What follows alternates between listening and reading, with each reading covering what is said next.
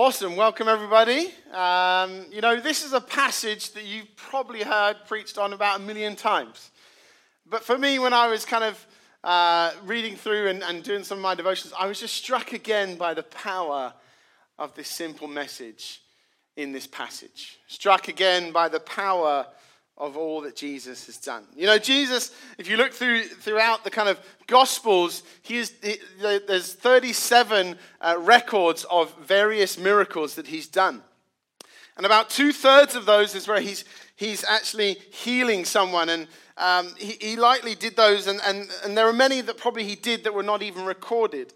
But of the ones that were recorded, Jesus healed somebody sometimes to make a point, sometimes to kind of show that he was able to forgive sins and prove his deity. And sometimes he did it to kind of even show a point to the Pharisees and the rulers of the day when he healed the man on the Sabbath day. And sometimes Jesus did it privately. Sometimes, as we see in the story, Jesus actually went to go and heal someone deliberately, like in the story of Jairus' daughter. And sometimes he healed them even just by saying a word from a distance. But the focus was always on the one person, and he engaged with them, and he often got down on their level and looked at them face to face. But this story is slightly different, and it's actually, I'm not going to preach on the whole passage, but I'm going to focus very much on the issue, the woman with the issue of the blood. But it's like a miracle sandwich, isn't it, this passage? It's got two miracles, just pop, pop, pop, one after the other. That's three. So pop, pop. But it's like I'm dyslexic, I can't. Anyway, so it's a miracle sandwich. And in the middle of this amazing passage is this testimony and this miracle that Jesus performs for this lady.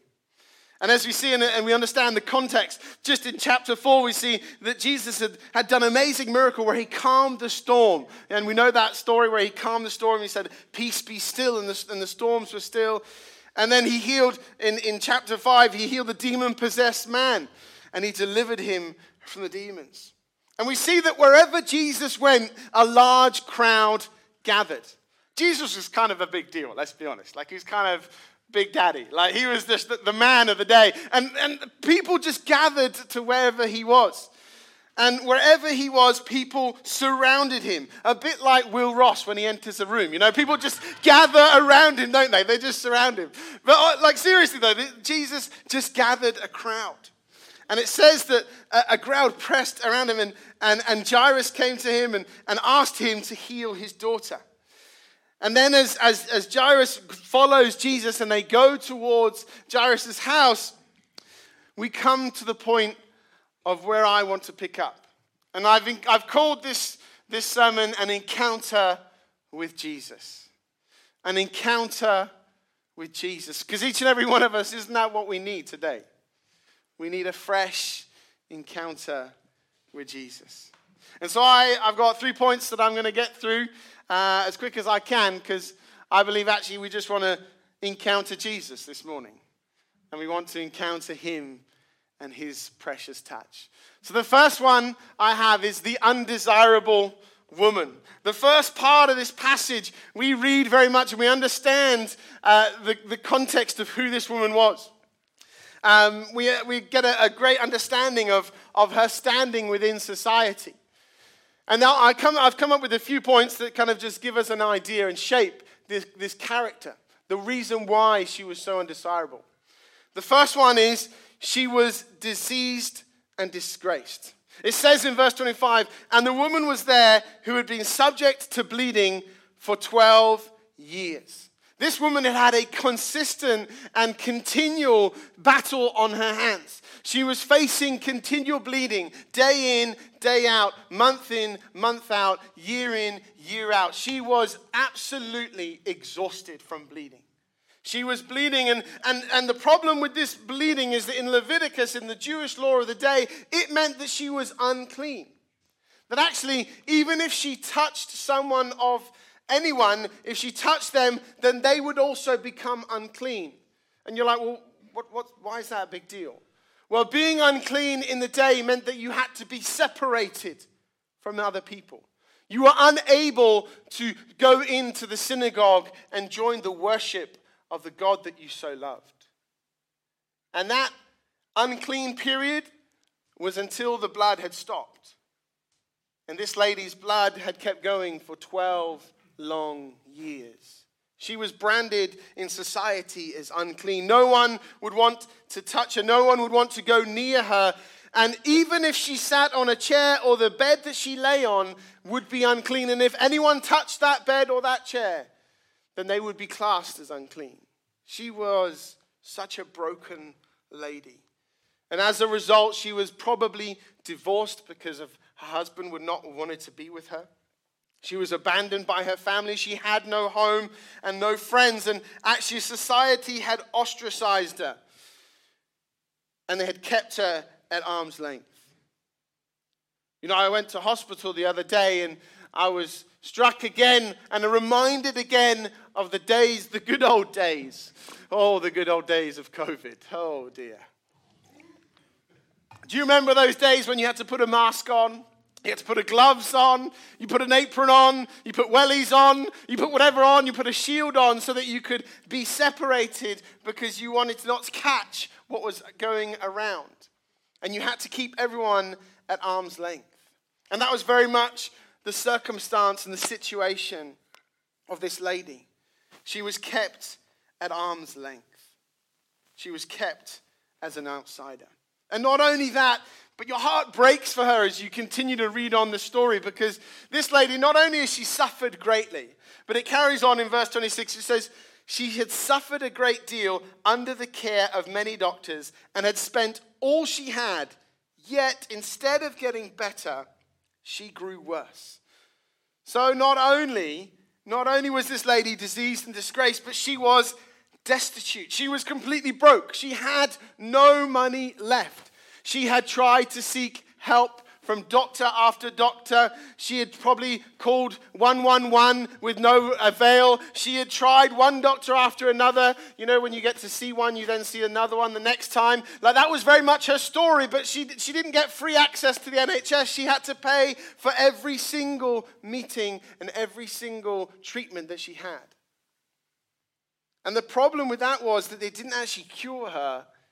It just made her problem worse. Imagine spending all that you had to try and fix a problem that was before you, and actually the problem just seemed to get worse.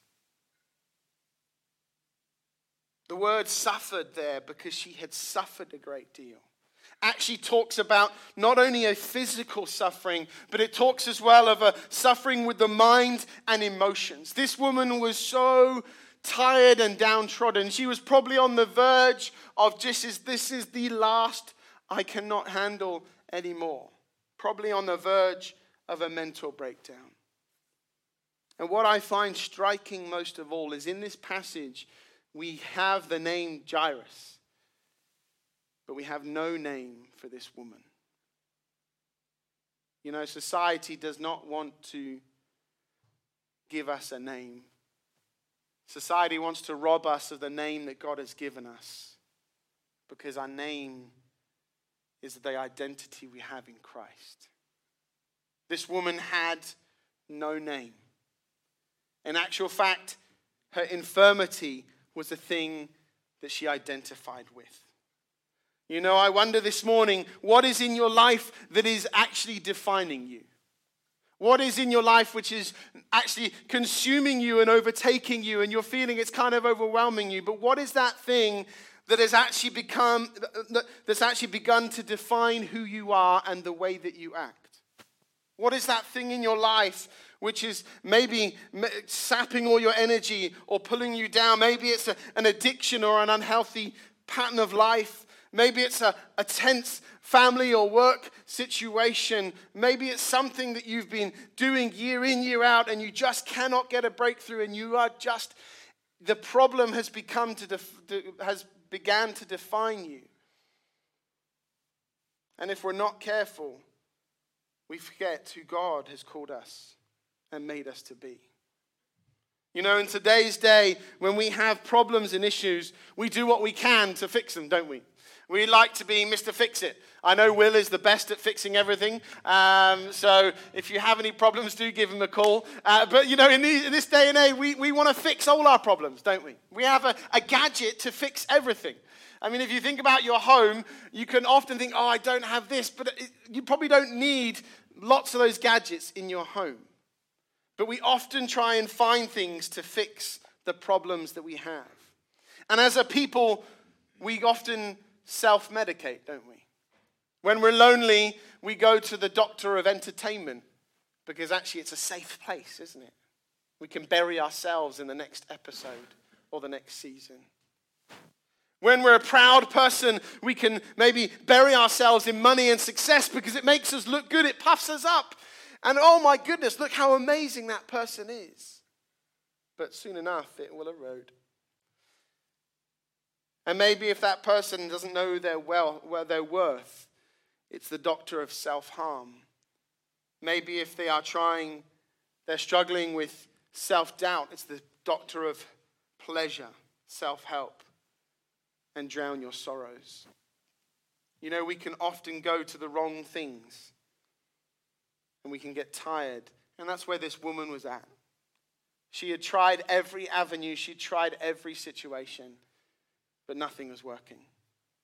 And we also see that she was determined. Although she was destitute, although she was diseased and disgraced, it is amazing the determination that this lady had. I have been challenged greatly by this woman's determination. Sometimes when God brings us to our very end, when God brings us to when we have nothing left, all we have to look for is Jesus. That is when determination steps in. That is when it becomes a decision. Are we going to step in and do something, or are we going to allow our problems and our circumstances to determine our future circumstance? She was determined. I love that in Luke 8 verse 42, the same account, it says, and Jesus was on his way, and the crowds almost crushed him.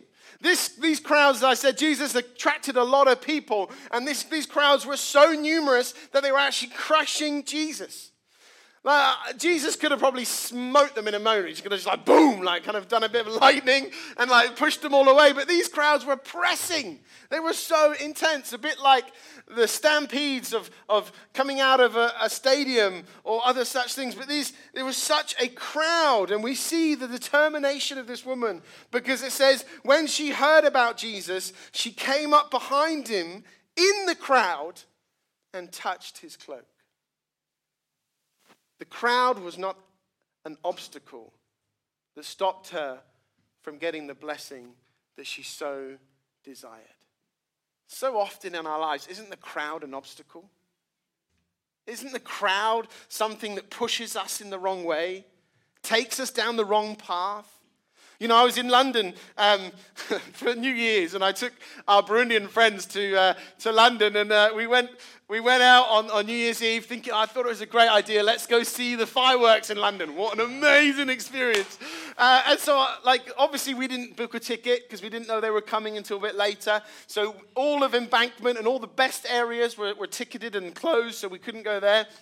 So I jumped on Google. Google, the internet always has the answers. But I Googled, and I was like, right, I found the best place, which is kind of secondary to the, obviously, being on the embankment. And so we took the underground in, and I said, right, guys, this is the best place. It was actually straight out of Embankment Station, and you could see the top of the London Eye. I was like, guys, this is it. This is it. But as you step out of the underground, it's like, oh, you're doing these ones. And people are jostling you. People are pushing you.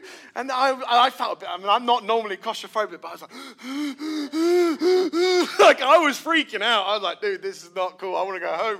But the problem was, these guys got kind of caught up in the emotion of it all. I had planned out, and I was like, guys, this is the place. Let's stay here. No. These guys were like, I've got a better idea. I thought, oh, God. So they decided to start following the crowd. When you follow the crowd, it's never going to be good. But they decided that they wanted to get a better view. How often is that better view not actually better, but it's actually worse? Because no matter what happened, I was like, guys, if you want to go, be it on your head. So I followed them, kind of working my way through the crowd, trying not to get crushed, trying not to be stampeded, but we followed. And we followed, and as we followed, we were getting further and further away. And I was like, guys, we're getting further from the action, not closer. Anyway, we kept on walking, and Billy, he was very determined. He'd planned out every minute of his holiday. Like, it was so packed, he did more than I've done in probably 12 years in the UK. So he just did everything he could, because he was like, I'm not coming again, so I'm going to make it worthwhile. So I was like, okay, fair enough. So he just jam-packed his day, and we were like going through, and the crowd was pushing us through, and I said, guys, where are we going? So Billy said, we're going that way. I was like, oh, we're following the crowd. We ended up in Trafalgar Square. Sure enough, here comes New Year's. 3, 2, 1, Happy New Year. We couldn't see a thing. All we saw was the little after effects of the fireworks falling down on the floor. And I turned to the guys and I said, if we'd stayed where I told you to stay, we would have seen so much more. But that's the problem, isn't it? When we follow the crowd, we miss out on what God has for us. When we allow the crowd to stop us getting to Jesus, that is when we miss out on the wonder and the glory and the beauty of who he is. Because we get so surrounded and crushed by the crowd. But she had determination to keep going. She had determination not to allow the crowd to stop her, but she kept on moving. So she was determined, and she also had desire. This woman had amazing desire. It says, because she thought, if I touch his clothes, I will be healed. What amazing statement. What amazing faith. If I touch his cloak, I don't even need to touch him. If I touch his cloak, I will be healed. There's not a question or a doubt. She had heard that this man was a healer, and she knew, and she had her faith to believe that even just his garment was enough to heal him. Whoa, come on. Like, what kind of amazing, crazy faith is that? And I think you need to understand, in no point in Jesus' records did it say that his garment had healed anyone else. There is no record that his garment had ever healed anyone else. Why were the crowd surrounding him and people in that crowd probably were not healed? Because she had faith to believe. She had faith to believe. And she had faith to risk it all. And as she stepped out, she went and had the touch that she was desiring. And that's my second point, the unexpected touch. She had faith and it was honored. It says in verse 29, immediately her bleeding stopped and she felt in her body that she was freed from her suffering. Immediately. Not like it took a week or two. Immediately she touched the hem of his garment, and that hem is actually a little tassel, and that's why I've given you this image, because it was just one of these that was hanging off the edge of his garment, because as Jewish men they had to wear this garment because it reminded them of their place as a man in society. She didn't even touch the actual cloth. She just touched the little bead that was holding on the edge. And she just grabbed it as she reached through the crowd that was telling her no. She grabbed it. And immediately she felt healing come upon her. I want you this morning to put your hands together like this. And squeeze as hard as you can. 3, 2, 1, squeeze. I'm going to tell you when to let go in 2 seconds. But I want you to squeeze as hard as you can this morning. Keep squeezing until you can feel like you're about to pop. Ooh, it feels good, doesn't it? You know, this woman had her heart pain and discomfort all over her body for 12 long years. But as soon as she touched Jesus' clothing, she felt release. Without letting go of your hands, just let the grip smooth go. Just let it release. Release your grip. Do you feel that release? Do you feel that, sense of thank you, Jesus? That was uncomfortable. That makes a change. Imagine that feeling of tension, that feeling of pressure for 12 long years, and then suddenly release. Just one touch. Just one touch. And then not only did it happen immediately, but it also happened, Jesus turned around instantly because he realized straight away. And Jesus said in verse 46, someone touched me. I know that power has gone out of me. Jesus knew instantly that something had happened. He had people all around him crushing him, even potentially stampeding him, but he felt that touch. He felt that touch of faith. And he said the words, who touched my clothes? And I love this whole dialogue because the disciples must have been like, dude, you've lost the plot. Like, you've actually gone crazy. I know it's the peak sun of day. It's really hot. You're probably a little bit tired. You've done a lot of miracles. You're probably going a little bit stir crazy because everyone is touching you. There's not one person touching you. And I can imagine this dialogue as they were kind of just like, dude, what are you talking about? And they say, you see the people crowding against you, and yet you ask who touched me? I can imagine just that absolute flabbergasted shock. But I love, and I want you to notice this next line. In verse 32, it says, but Jesus kept looking.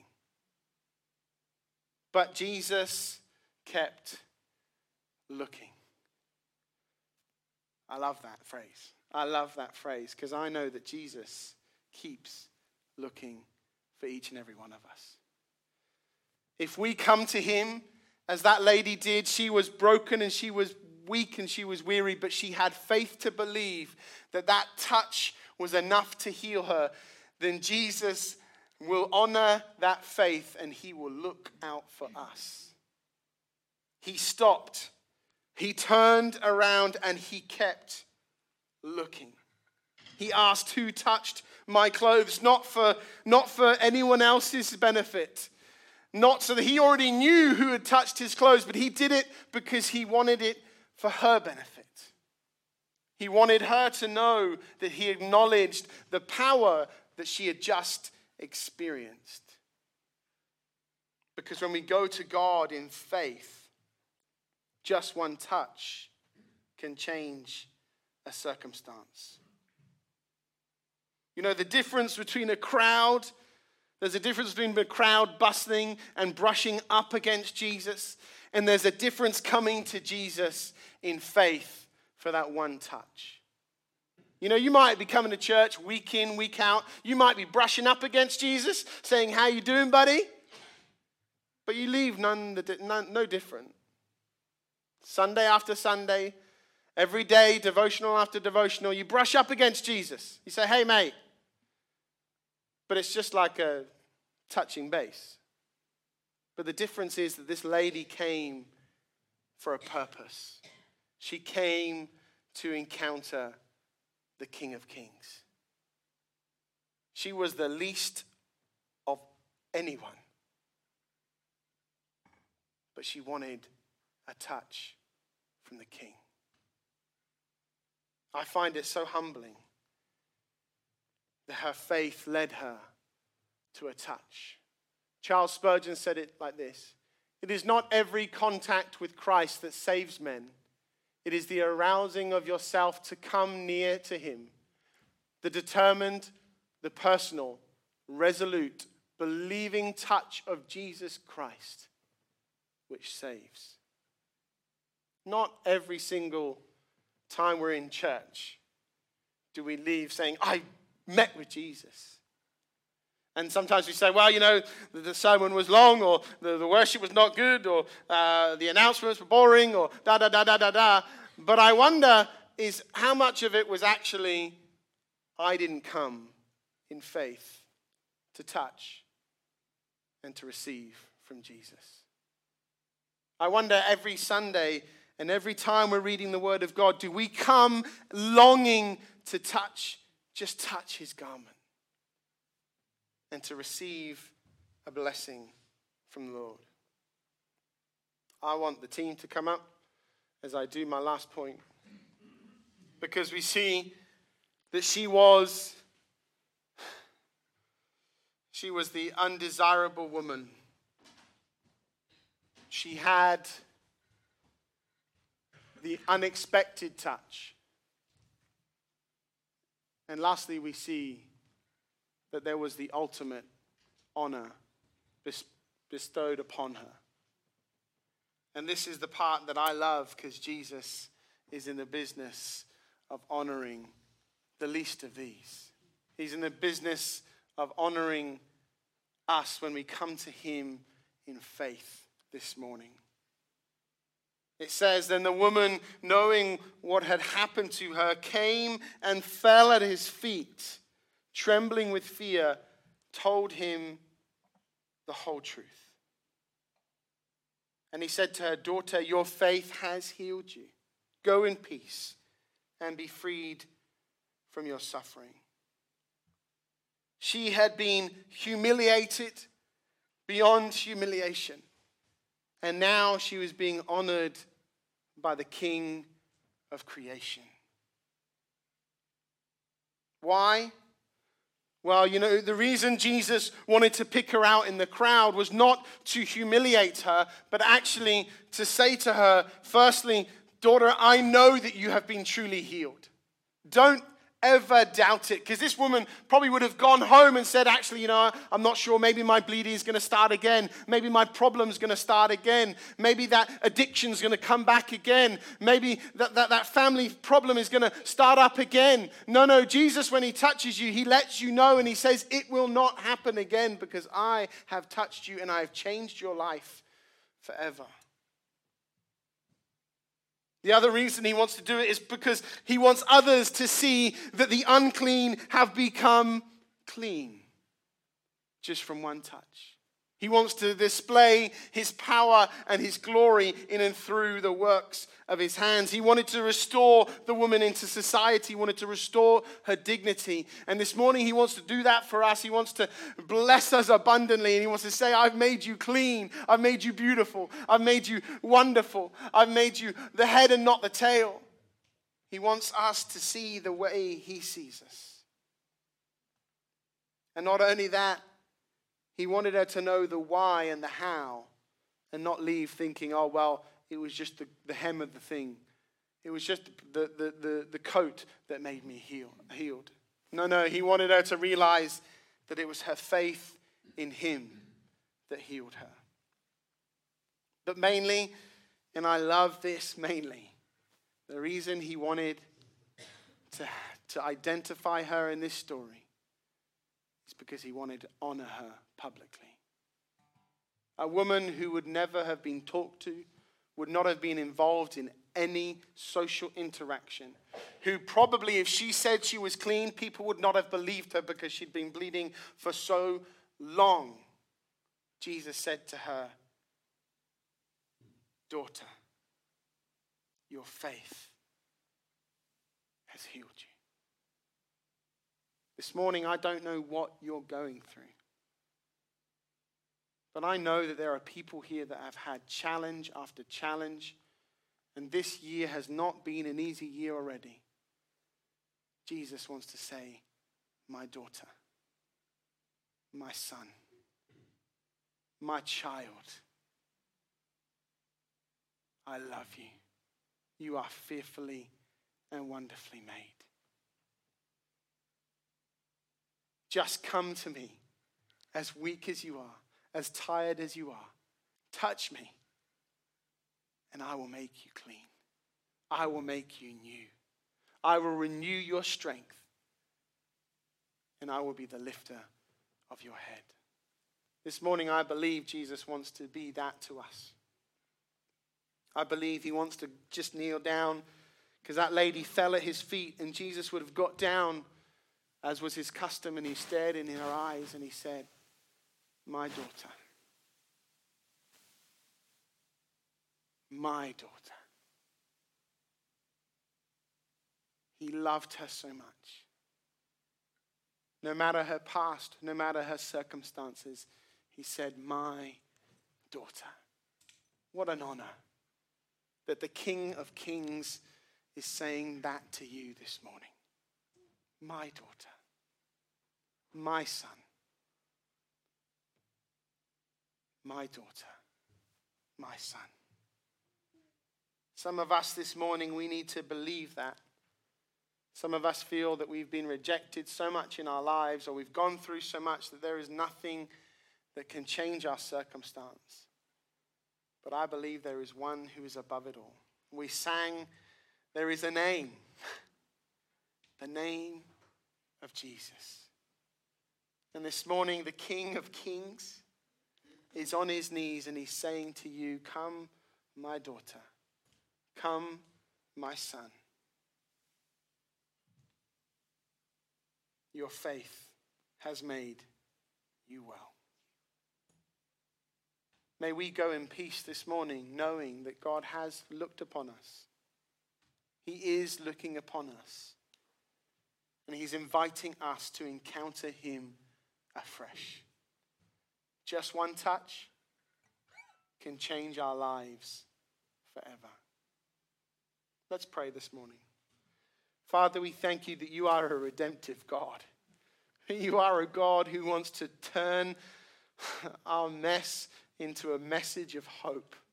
Lord God, that you are a God who, no matter what we're going through this year, even as we talked about casting our burdens on you last week, Lord God, there are things that we've maybe even carried year after year, day after day. Lord, we thank you, Father, that we can lay them at your feet and that we can bow before you and you will say to us, my daughter, my son, your faith has made you well.